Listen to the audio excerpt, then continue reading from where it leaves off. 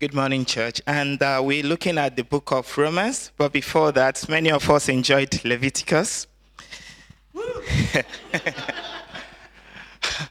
Personally, I really struggle with Leviticus. I love Romans. Okay, before we go to the book of Romans, can we recall that Jesus came to rescue mankind? And his message has been the message of the love of God. And Paul was once named Saul and now took up his name as Paul. He began to go ministering the word of God. The book of Romans, he presented the full explanation of the gospel from Genesis to Revelation.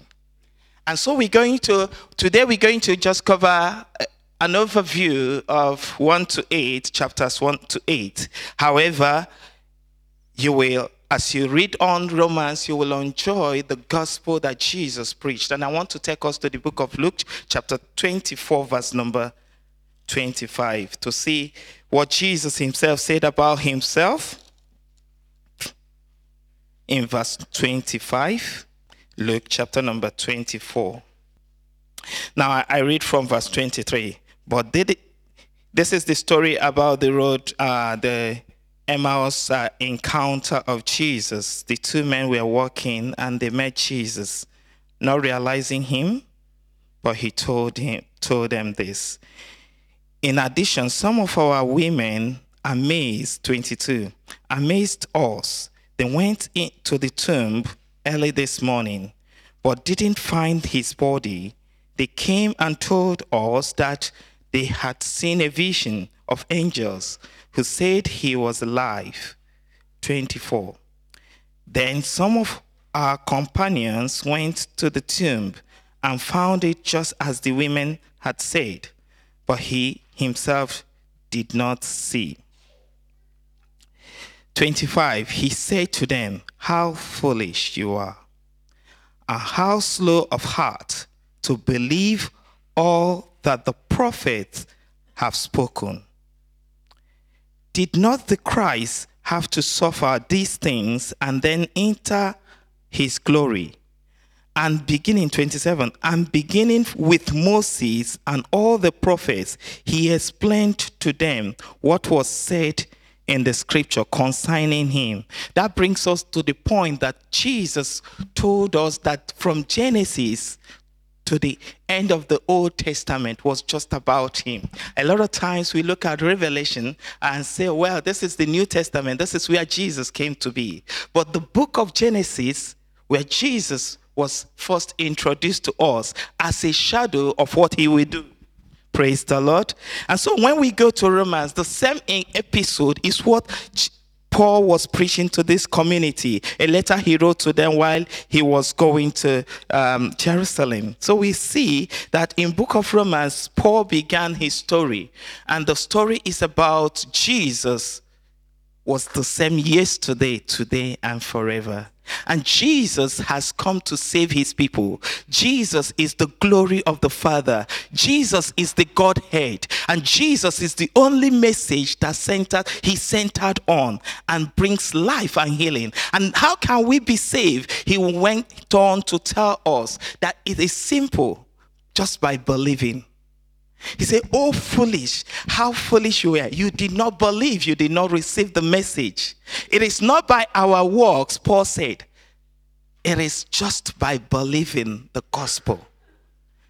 And if you could today look onto that word, because a lot of times Christians struggle to do a lot of things by themselves. They want to be upright, they want to do things. God is calling us out of that attitude. He said, just believe in me. And by believing, the Spirit will work it out in you. That thing that looks difficult is easy with me. But out of me, you can do nothing. John chapter 15, verse number 5. And so we know that Jesus is actually the message of the gospel, and also from Genesis to Revelation. And we're going to see, as we read through the book of Romans chapter 1, Paul started writing his explanation of the gospel. If you could flip over to chapter 1, and we will Most of our talk today will be on chapter 8, but however, we want to see what happened in chapter 1, and then we will go on from there. And he reads, verse 1, Paul, a servant of Jesus Christ, called to be an apostle, set apart for the gospel of God.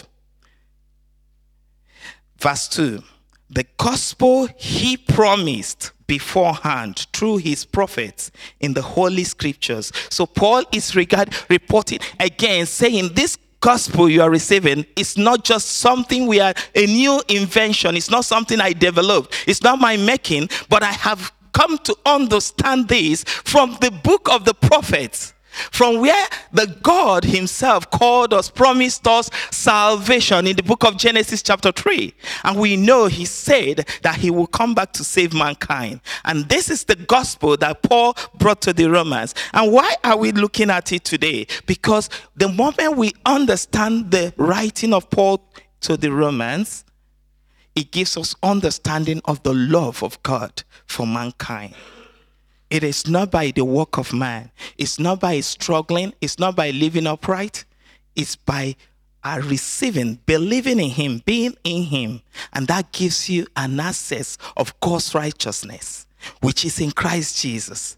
And then the Holy Spirit worked it out through you. And then you will see the power of God. And we see in that, we will go on and read in verse number 16. If you go over to 16. And Paul was writing to them, telling them about the grace and the love of God. He said, look at it in verse number 16. He said, I am not ashamed of the gospel, because it is the power of God for salvation of everyone who believes.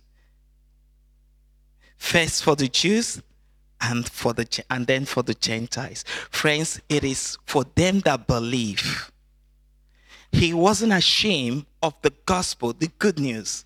The good news is what is drawing man unto salvation. Not by the strength of a man, not by the power or anyone's ability, but by this belief. When we believe the word we hear, he said in the book of Mark chapter number 9 verse 23, he said, if you can believe. And Abraham, God looked at Abraham, he said in chapter 17 of Genesis, he said, if you walk before me, chapter 17 verse 1, walk before me and be perfect. If you can just walk before me, all you need is to trust and obey this word, and it shall work out in you. In John chapter 6 verse 63, it said, the word I speak, they are spirit and life. They give life to them that find them. And so we need to know that it is not just about gathering. It is about believing the word of Christ. And so Paul went on to tell us that this is the power of God. There is power in the word. There is power that can change, transform, and bring to life that which is impossible with men. In the book of Matthew, it is written in chapter number 19, verse 26. It is written, with men this is impossible, but with God, all things, including that challenge that you are facing, including that situation that looks impossible, with God, all things are possible. And that is why we need to hold on to the word, not onto our ability, not onto our knowledge, not onto our skills, but onto the word. The word changes. The word is what transformed the world. The beginning, if you remember when Pastor Matt was telling us about Leviticus, he said God called the word. In Genesis, he said God called the word. The laws are the principles, the word of God. The power of God unto salvation to many that believe. If you can believe, if you can hold on to the word, what is the word saying to you today? Paul is encouraging each and every one of us in this place today that as you hear this full explanation of the gospel of grace, the gospel of love of God, you will see that you will have the ability to overcome that challenge that looks impossible. You can overcome that addiction, that problem, that situation that you think is a nightmare. God has the word for a season. In the book of Psalm 107 verse 20, the Bible says he sent forth his word He healed us of all our diseases and delivered us from all our destructions. And that is the word that Paul is bringing to us today. So we look at the word of God in this place. So I take you back to verse number 3, chapter 1 of Romans, verse number 3.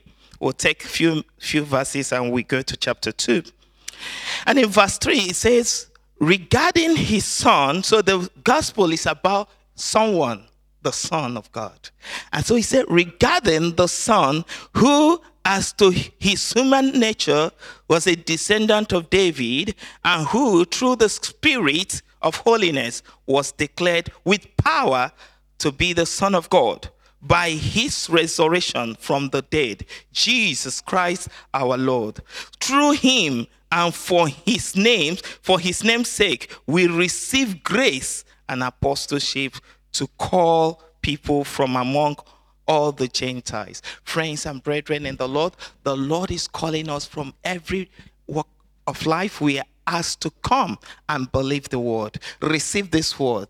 And the word we are saying is that which gives you the ability to be transformed. Paul was once a persecutor of the church of God, but because he received this word, his life changed. He became one who was not ashamed of the gospel of Christ, because it was the power of God, and it's still the power of God unto salvation to them that believe. So the first chapter here introduces the righteousness of God. God is righteous, who has loved us and has given us his Son, that we through him might be saved. And we should not be ashamed of this gospel that we have received. And we should hold on to this gospel. So he went on to tell us, because we were alienated, and chapter 2 we buttress this by saying that we went on our own way. Not because of what we have done, but because the mark that Adam missed, the moment he missed it, human nature became sinful. So by birth, we were all made sinful. Not because of what a child or a person has done, but because of the mark that Adam missed. And he went on to tell us that there is salvation. Man has yearned for this, and that God has sent himself, his Son, his only begotten Son, to set us free from damnation. And so we will see, if we flip over to chapter 2, we see that God's righteous judgment upon man, because we have gone astray. Isaiah said that all has gone astray, everyone to his own way. We, like sheep, has gone on our own way, and no one to come to bring us together. But there is hope, and that is what the message Paul was writing in the book of Romans chapter 2, that we have been judged because we have gone astray. Separation from life is called death. Separation from Christ, which is life. He said in John chapter 14 verse 6, I am the way, the truth, and life. No one comes to the Father except through me. And so when we go away, when we separate ourselves from life, we face death. And that is the judgment. Not that there is God. You know, people, sometimes friends will tell me, but the old gospel and old testament God differs from that. No, it is the same. It is that man separated from God. And that has been the judgment of old. And that is still the judgment. And God, in his infinite mercy and love, seek a way to reconcile man, to bring man into himself. Book of Leviticus, does it sound familiar? That God see the mess or the chaos in the world, and he wants to bring us back to himself. He made certain processes that we can follow and be able to come back to him. That is what the gospel of Jesus is. Jesus himself came that he may save his people from sin. And that is what Paul is saying today, and saying in the book of Romans, that he is explaining what revelation the Spirit has given to him to call him into apostleship, to be able to bring this gospel, which was of old and which is still now, and which was in his time and today is still the same call to believe in the gospel. Believe that Jesus is able to set you free. Believe, and it will be for you as you believe. Not by your work, not by trying to change attitudes, not by trying to make amends, just by believing him. And it sounds so trivial because people look at it and say, no, I need to struggle to do this. I need to put things right. It says in the book of Matthew, in chapter number 11, verse 28, it says, come unto me, you that labor and are heavy laden. I will give you rest. God is interested in giving you rest, not by your struggles. He is interested. In the book of Exodus 33, verse number 14 and 15, he said to Moses, my presence will go with you, and I will give you rest. The Lord will give you rest whenever his presence overshadows us. And so we're going to see that in chapter 2, Paul put it clearly that man went away, and that the judgment for going out of life is death. That man died spiritually, has no relationship with God anymore.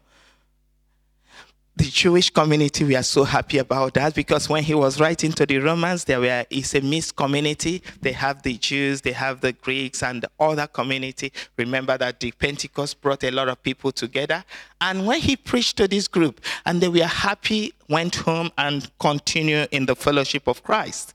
However, the Jewish, knowing that they are the chosen race, and they were happy that, well, they are the chosen people. And Paul went on to say in chapter number 3 that even the Jews, their sin was worse because they have the Torah, which is the law. They knew what God wants them to do, but failed to do it. Remember Exodus chapter number 19, when they said, Moses, you go to the Mount Sinai, get the information, get the laws, we will keep it. But little did they know that the law they will not be able to fulfill. So Paul in chapter 3 of Romans explained that not just one person, and that is why he said in verse number 23 that all have sinned and come short of God's glory.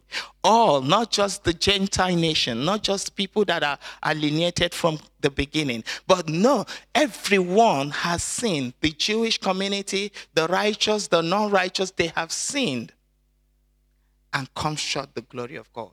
Remember that sinned, there was a remedy, was a past tense he used there. And so we knew that God has a plan for his people to set them free. And that is what Jesus has accomplished for us. But a lot of us still wander away from that message. And so Paul was trying to bring it to the knowledge of everyone that Jesus has set us free. And so he see that in verse number 23, he goes on to tell us that, everyone has sinned. Everyone has sinned, and no one is exempted. But do you know, in verse 21, he said, but now a righteousness from God, apart from law, has been made known, to which the law and the prophet testify. This in Jesus Christ to all who believe. There is no difference. So if we in Jesus Christ, the testimony of Paul is that it has to be in Christ.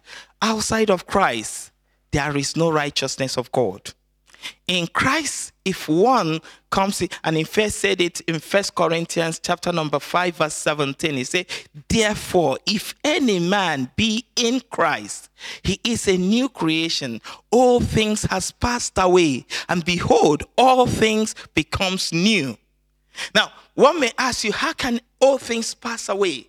All things has passed away because you have been transformed, translated from the old nature to a new nature.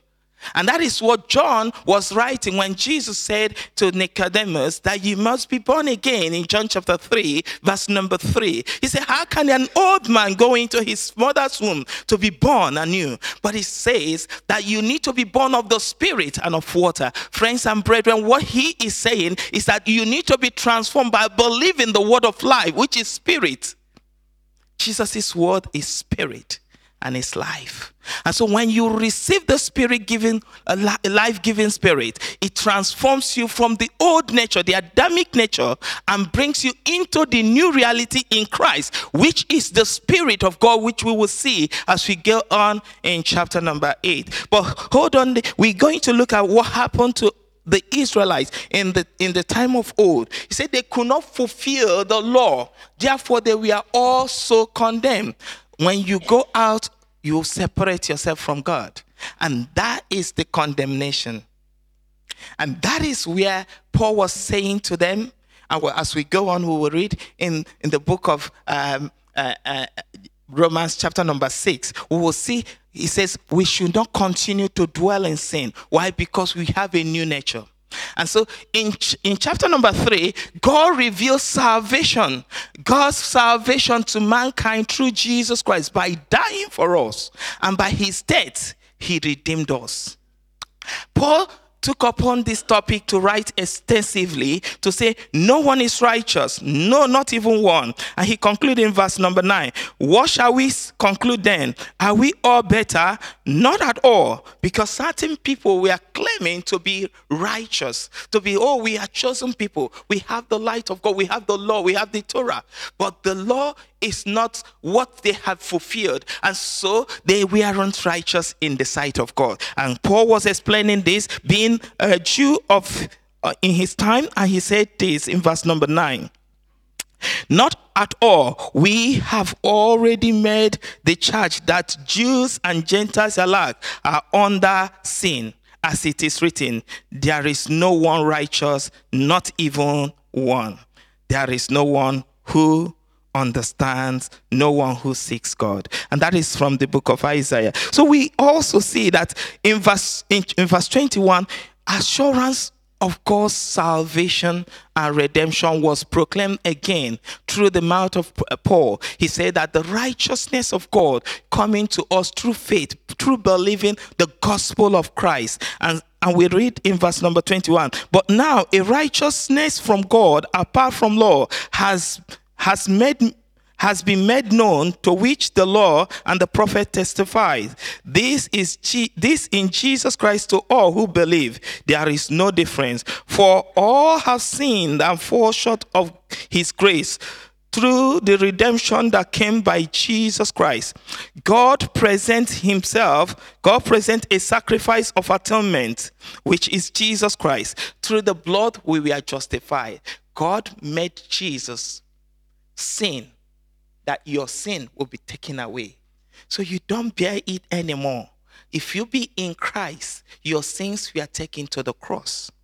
If you receive the word, it means that you have laid upon him who was condemned for our sin, the sin of all.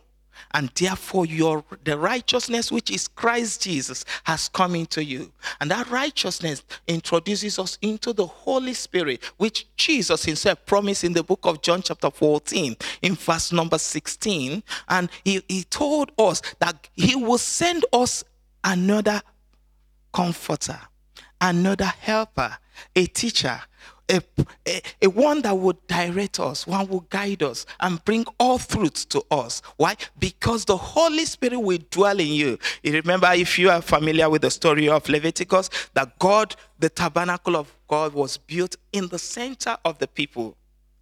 And that tabernacle today is being built in the heart of men and women.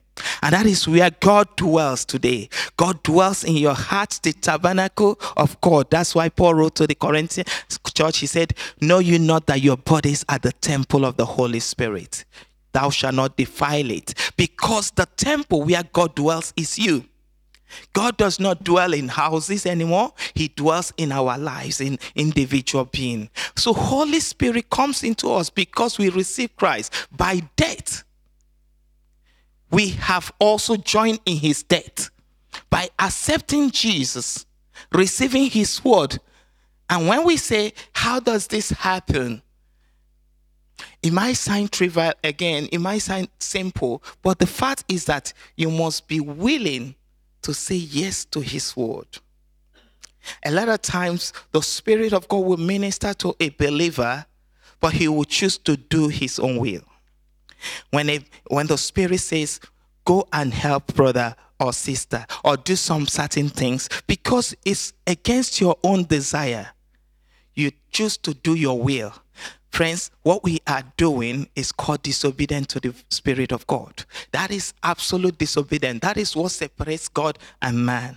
When he speaks to our heart, he calls us to trust and obey him. He wants us to willingly hear his voice, depend on him, solely depend on him. If you can hold on to him, Paul says, if you can depend on the Holy Spirit, you will be able, he will even intercede on your behalf. What your needs, what you desire, he will reach out to it, because he will speak into your situation and bring goodness out of the chaos.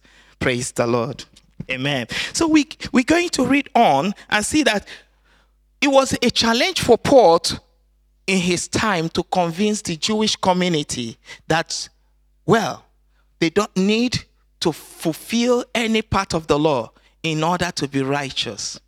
And so he was telling them, before the law came, there was a man called Abraham, chapter 4. Now we're going to chapter 4. He said, Abraham was a man, and God called him. There was no law. Law came with Moses, and that was in Exodus. So in Genesis, we heard about Abraham.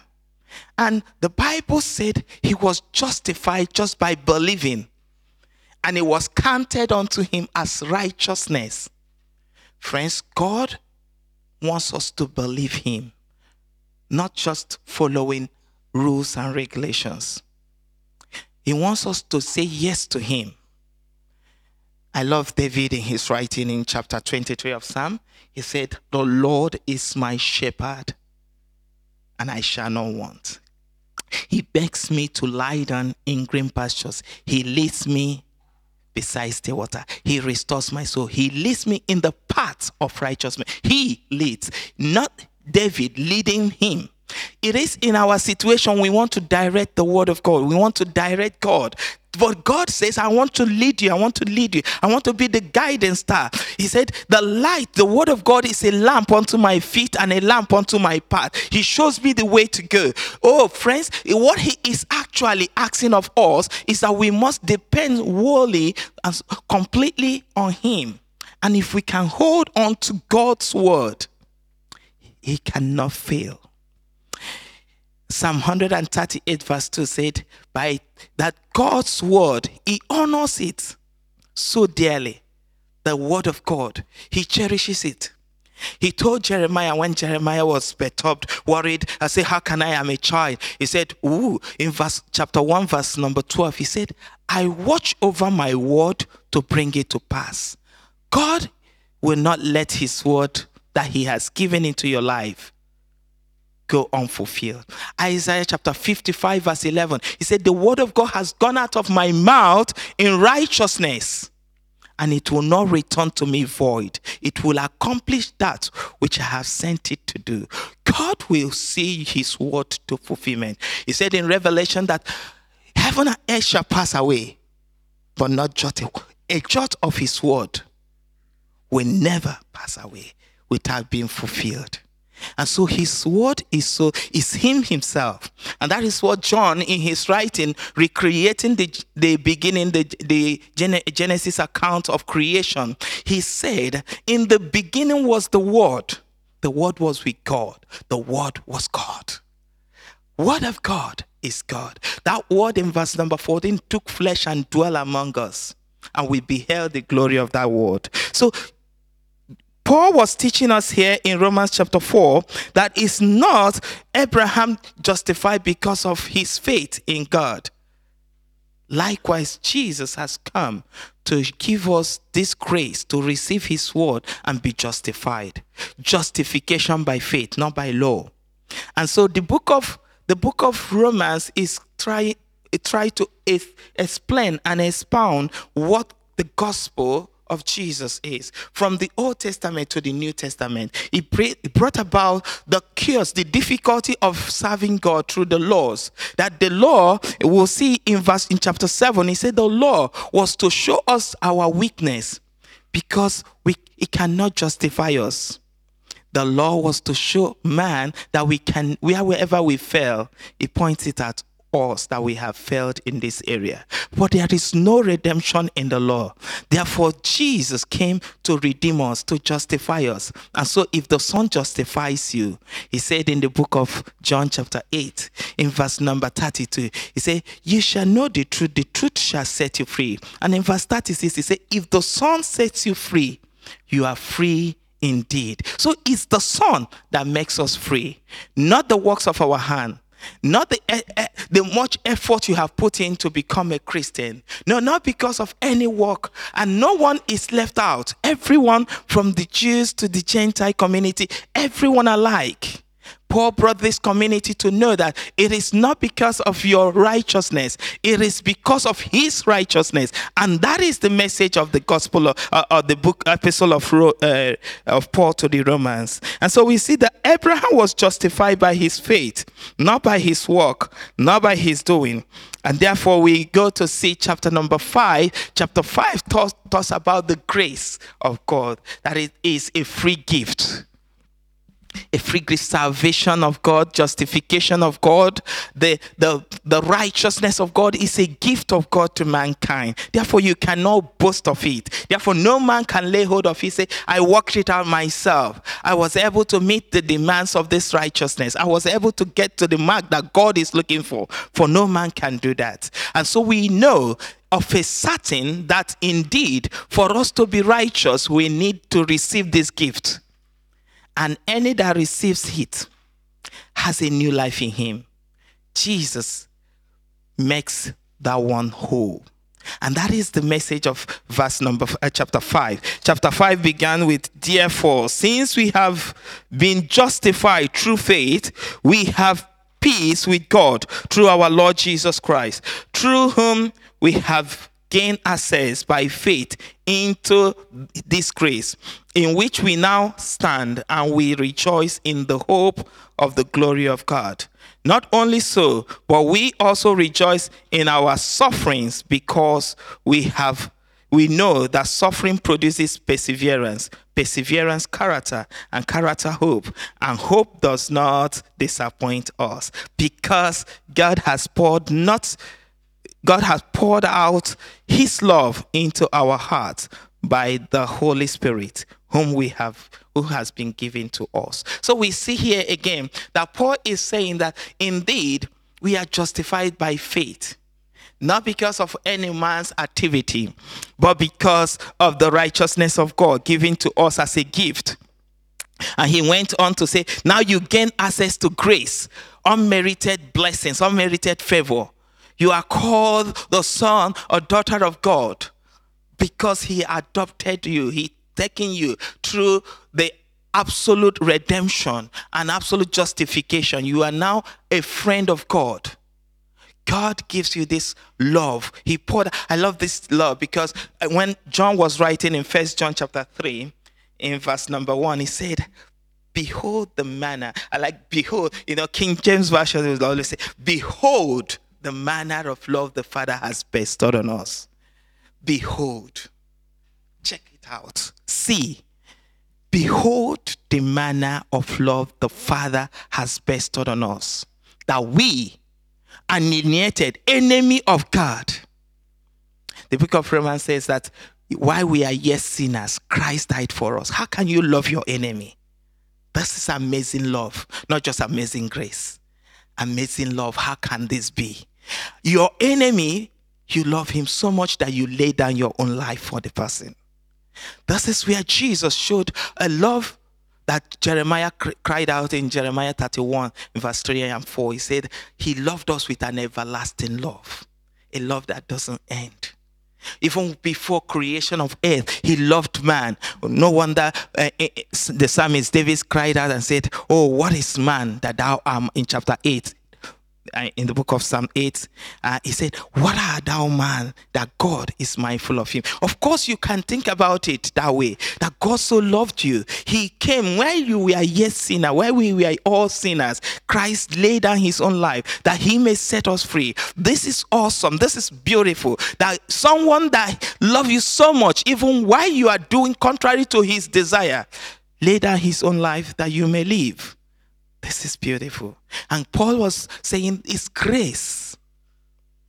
We don't merit it. It's not paying back what you have done. It's not because of how meek you have been, how humble you have been. No, it's because he loved us. Oh, how he loved us. And so Jesus said in the book of John chapter number 3, verse number 16, we know that the Bible says, oh, for God so loved the world that he gave his only begotten son, that whosoever believe in the God of heaven, believe in his word, whoever believe should not perish but have everlasting life. God gave it to us. It's a gift from God that we be saved. And that grace of God that is abounding will be able to set us free. Now, brethren, it did not promise that you will have a free ride on your pilgrim on earth. No, he didn't promise that there won't be a challenge. He didn't promise there won't be tribulation. There won't be difficulty. There will be those things. But looking unto him, the author and finisher. The Bible says, look unto him. You know you have a crown. Where are you going? Many a times, many of us perhaps are sports people and we have done exercises. You know that when you start off, it is not easy. When you go to your gym, it's not easy, but you keep on because you know you are working out for a purpose. The end point is what holds the gospel, the explanation of the gospel. We know that there will be challenges. He said, but look, there will be sufferings. He said, also rejoice in our sufferings because, reason. He said, because we know that suffering produces perseverance. Many a times, as a young boy, I was praying, God, give me the grace of patience to learn to be patient. A lot of things kept troubling me. So I was trying to build the spirit. I said, God, give me patience. In my subconscious, one night, I had a quiet voice in my heart, and it says, if I show you the way of patience, will you go?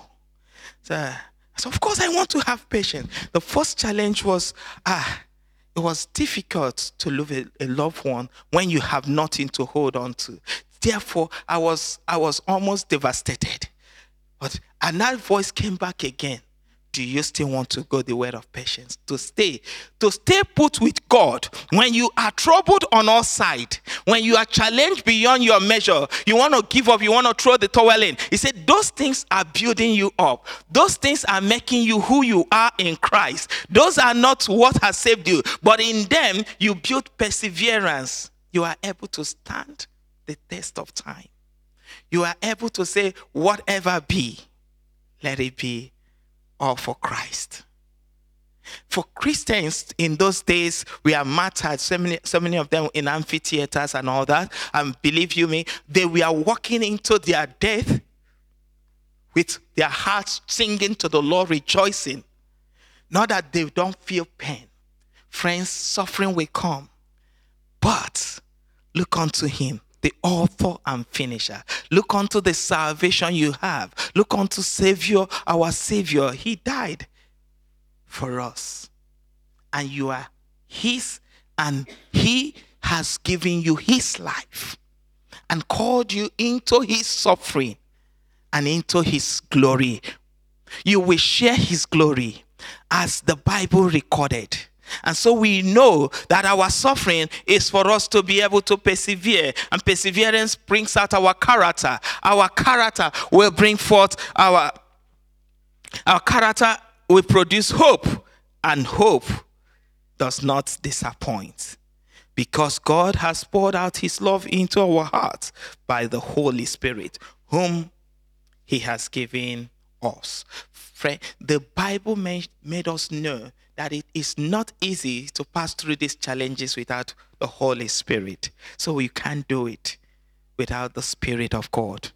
And a lot of times when a believer receives Christ, the Spirit is given to him, but he wants to drive the road. He wants to lead the road. But the Spirit needs to lead you in order for you to be fulfilled in him. And that is where we're going now in verse number 6. A lot of times we do this our own way. We try to push our strength. We try to mimic brothers and sisters who we say, oh, this brother is holy. No one can be holy unless God makes one. And so you say, oh, this sister is holy. You want to mimic him. Look unto Christ. For he is the righteousness of God given unto man. He is the holiness of God. As you read in the book of John, in Romans chapter 1. We saw that Paul referred him as the holiness of God. And so we know that indeed it's only when Christ is in us we become that which he wants us to be. Oh, friends, you see, a lot of times we want to struggle. A lot of times we want to do it our way. And so Bible is telling us in chapter 6. Can I take you to Romans chapter 6? We hope to get to chapter 8 because that's where our study is. And so chapter number 6 says, verse number 1. I won't keep you long. It says, what shall we say then? Shall we go on sinning so that grace may increase? By no means. We died to sin. How can we live in it any longer? Or don't you know that all of us who are baptized into Christ Jesus, we are baptized into his death. We were therefore buried with him through baptism into death, in order that just as Christ was raised from the dead through the glory of the Father, we too may live a new life. So what we live today is a new life in Christ. And that life is a life that does not have desire, pleasure for sin. When James was writing in James chapter 4, he said that things that causes us to go away from the presence of God is our desire. When it is born, it leads to sin, and therefore sin leads to death. He said the lust of the eyes, the desires of the body or the flesh, and therefore the pride of life. These are the things that draw us away or take us away from God's presence. And so Paul is saying, how can you then say, if you have received Christ, you've decided to go away from the opposite side, which is going out of life, and so you have come into life, you continue to live in Christ, which gives you life and power to overcome sin. How do we do this? He said it's quite simple. By us having the Holy Spirit working in us, and not just working in us, but also hearing the voice of the Spirit, listening to it through the word. Remember, the word that he speaks to you, they are spirit. You don't need mountain or to go to Jerusalem or to the mountain to be able to receive the message of God. The message is already within you. All you need to do is to say, Holy Spirit, teach me. Help me to know your voice. Help me to distinguish between my voice, the voice of the word, and the voice of God, that I may know. And that is where your voice, the voice of the Spirit, speaks loud in your heart.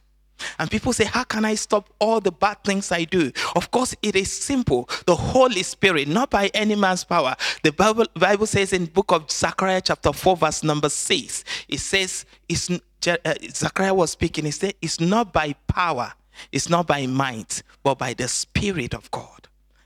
And therefore he said, Zerubbabel, you can do it. You can do all things. It's not by your strength.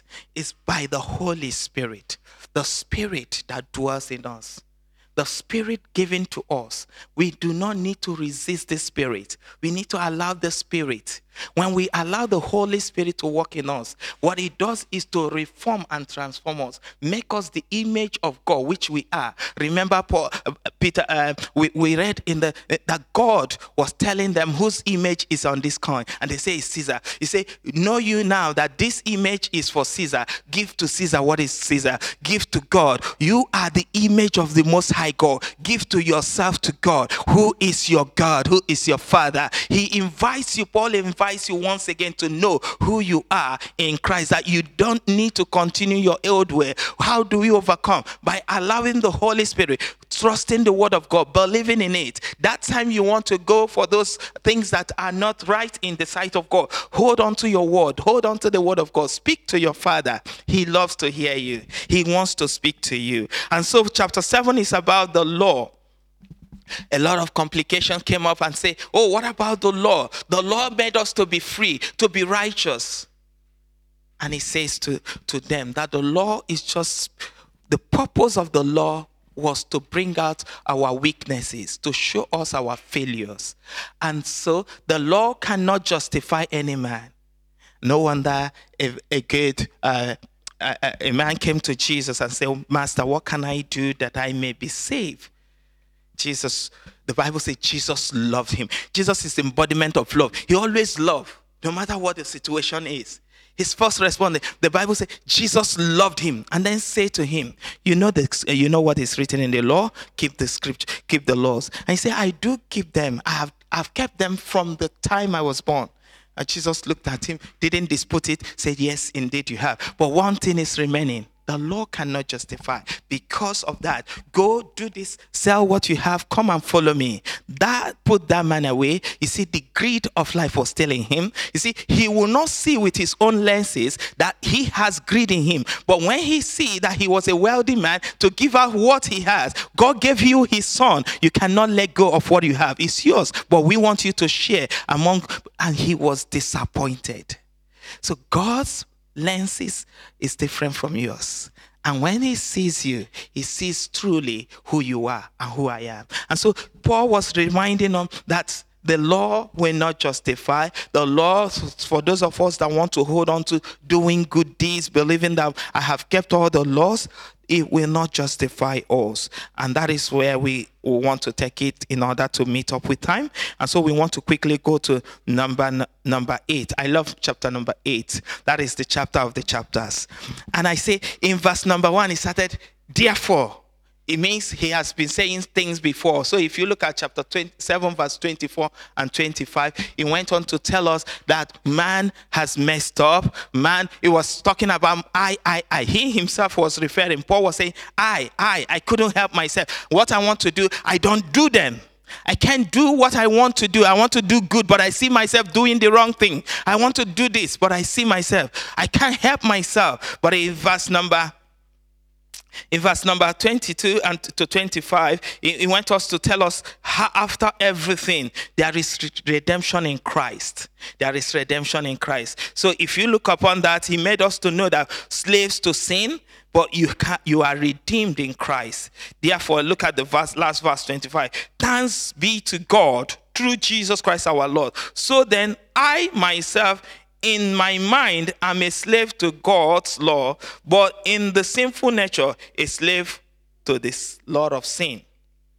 Therefore, verse number 8, chapter 8, verse 1. Therefore, there is now no condemnation for those that are in Christ Jesus. I want you to think about that. If you will capture that, I want you to know no condemnation. Not because of what Paul has done. After all, Paul persecuted the church. But for now, verse number 8, chapter 8, verse 1, no condemnation, no matter what the condemnation. And condemnation is a strong word used in court of laws and all that. Condemnation is about judgment. It's about making somebody to be outlawed or bound or to be punished. But here, he said, therefore, no condemnation for those that are in Christ Jesus. Isn't that beautiful? No condemnation for you and I. We are free. If we are in Christ Jesus. He said, because, verse 2, because through Christ Jesus, the law of the Spirit of life set me free from the law of sin and death. We are free. It is the salvation of man. It is Christ fulfilling this. And Paul explained it that we may understand what the gospel of Christ is. No condemnation, not because we have repented, but because we have come in Christ.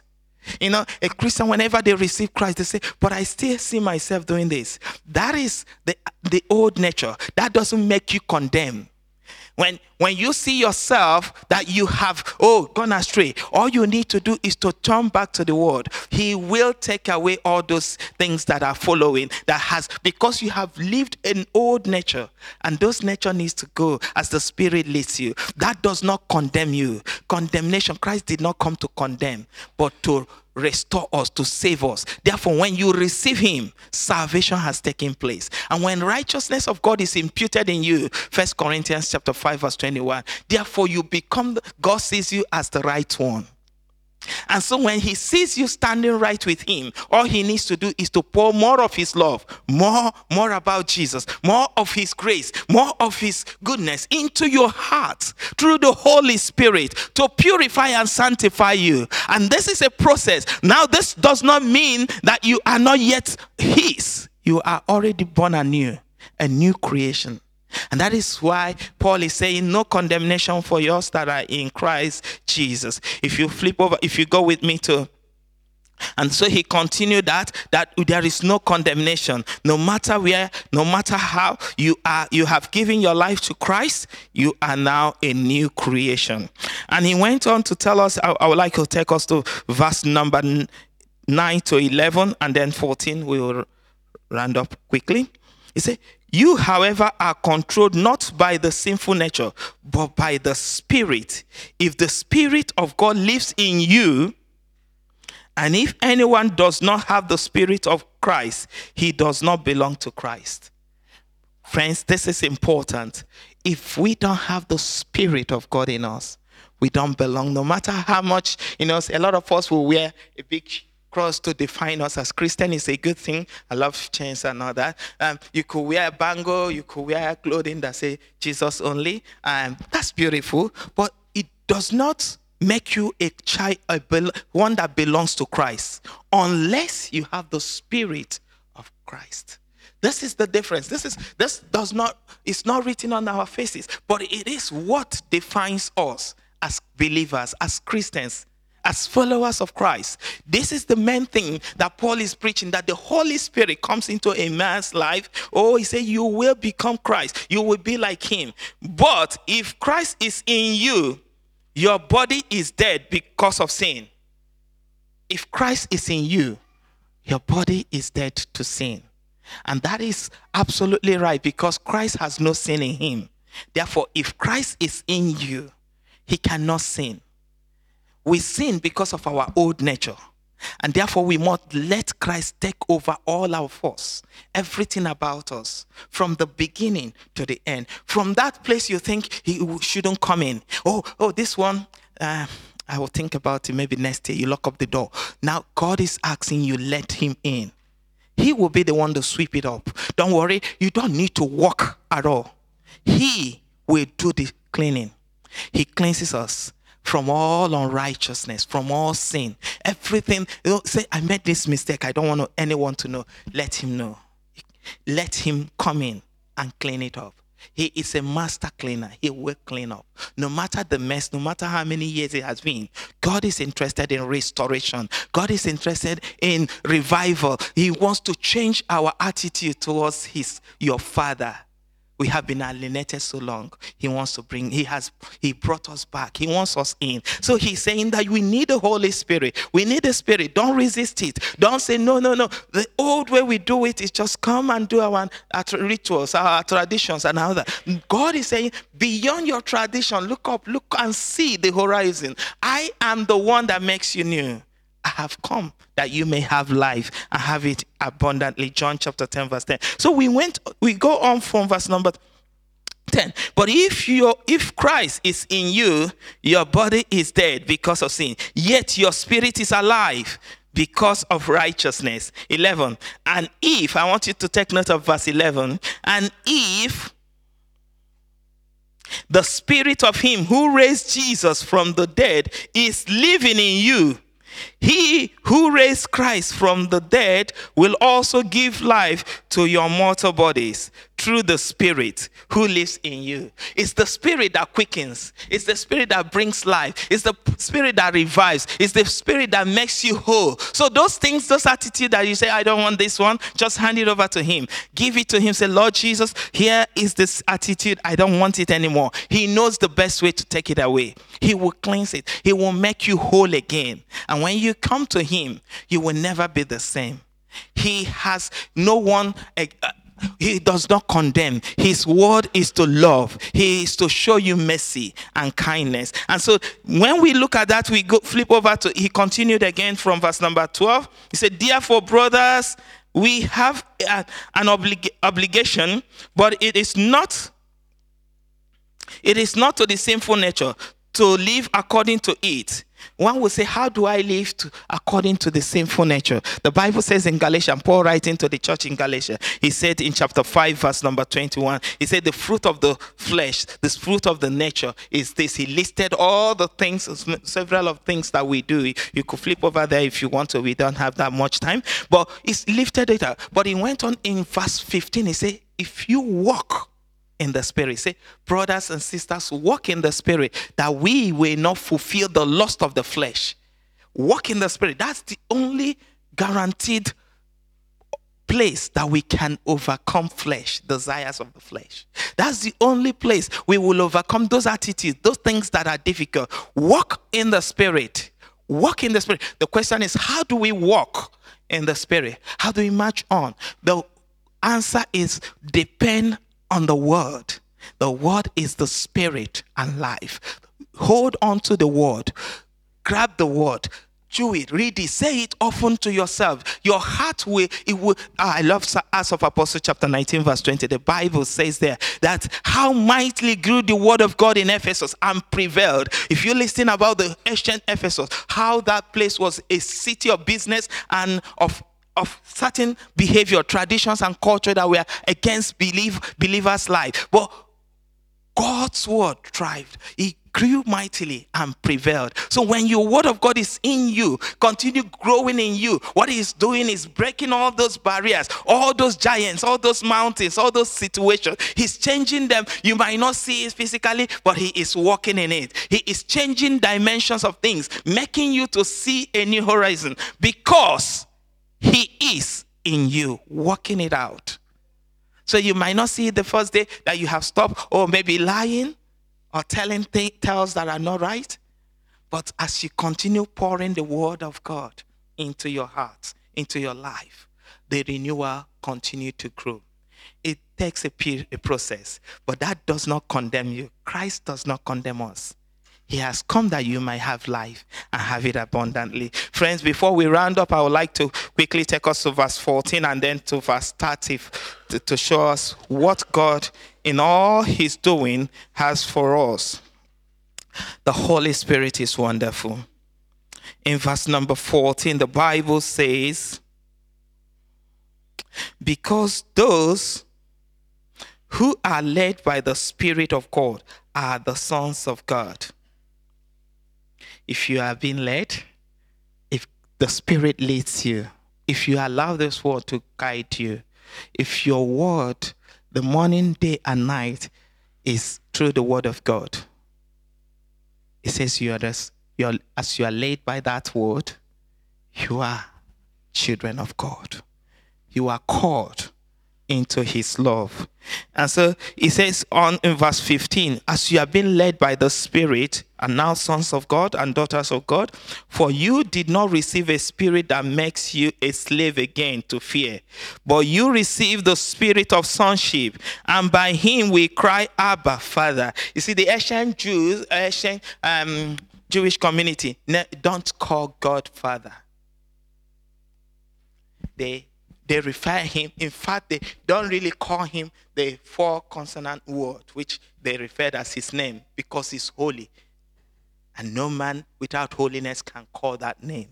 And so they normally refer him as a name they give to him. For instance, Adonai, Jireh, and all the rest of them. They call him different names. Eloha, Elohim, meaning God. But that word, their belief is so holy that you cannot say it with your name. But Christ himself said, pray in this way. Matthew chapter 6, verse 9. He said, when they asked him, how do we pray? He said, call God your Father.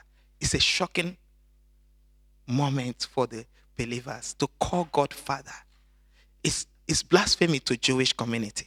But to call God Father, it means that you have a relationship. You are pure, you are holy. And Jesus gave us that right of calling God Father.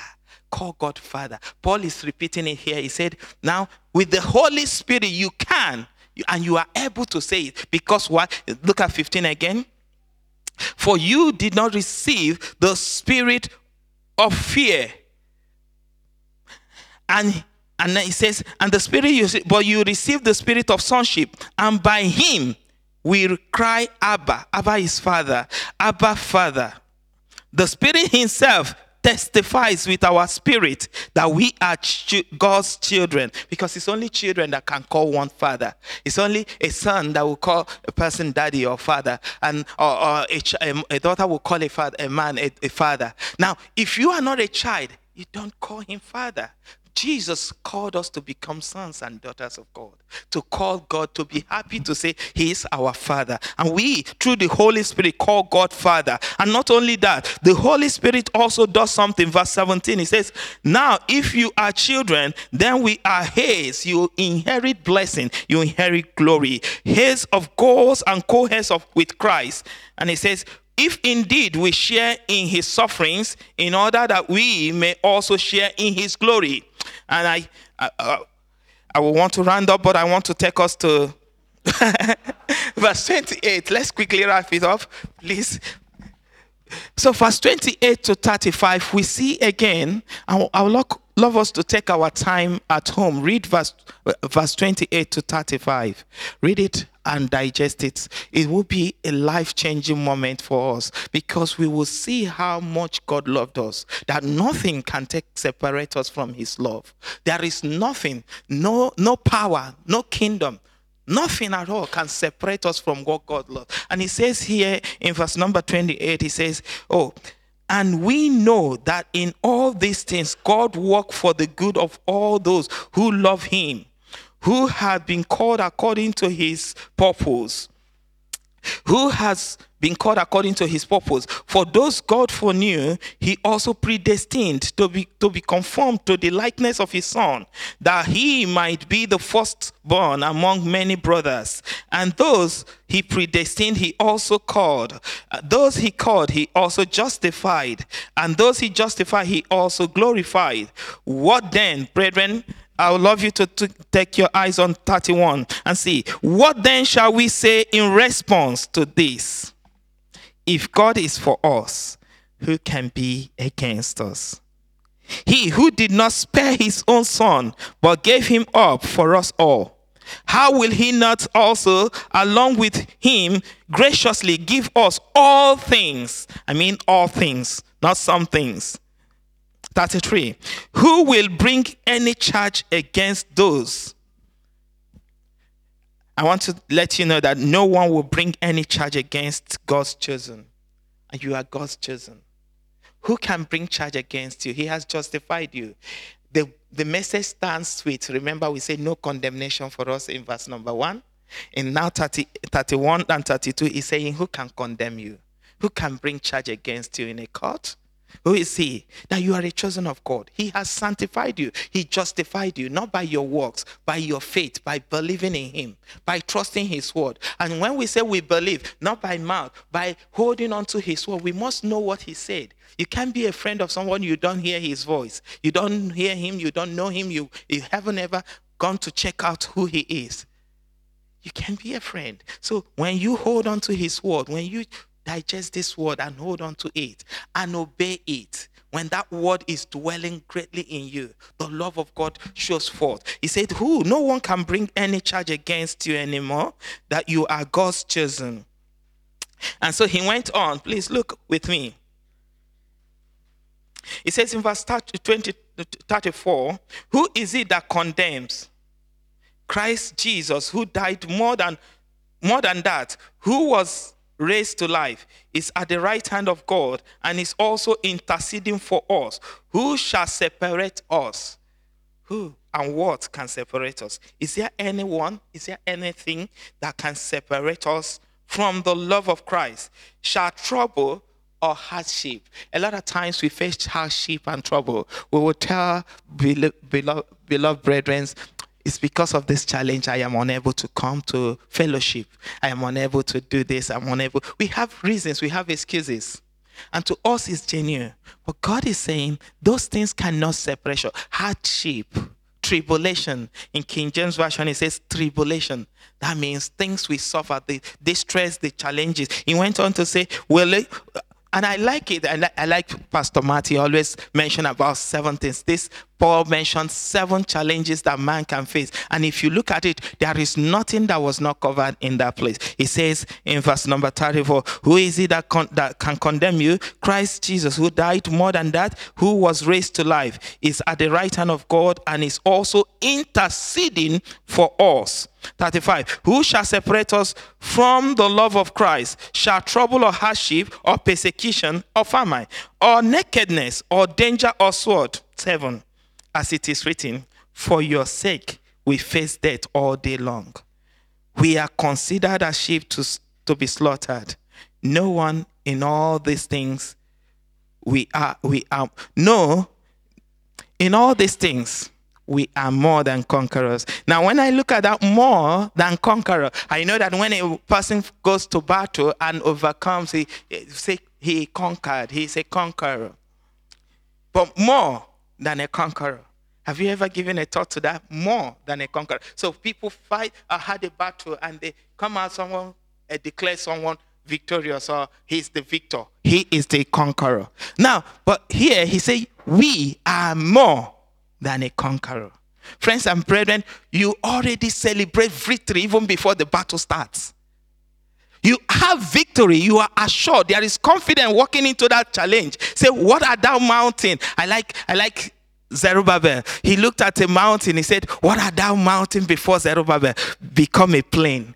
He was speaking, and no wonder Jesus said, you will say to the mountain, move from this place to the sea, and it will obey you. Faith. You have more than conqueror spirit in you. Praise the Lord. I can see that we will wrap it up here. Praise the Lord. But we see that we are more than conquerors. We have that which God has deposited in us, the spirit of life, the spirit of God, which can revive us and renew us. Praise the Lord.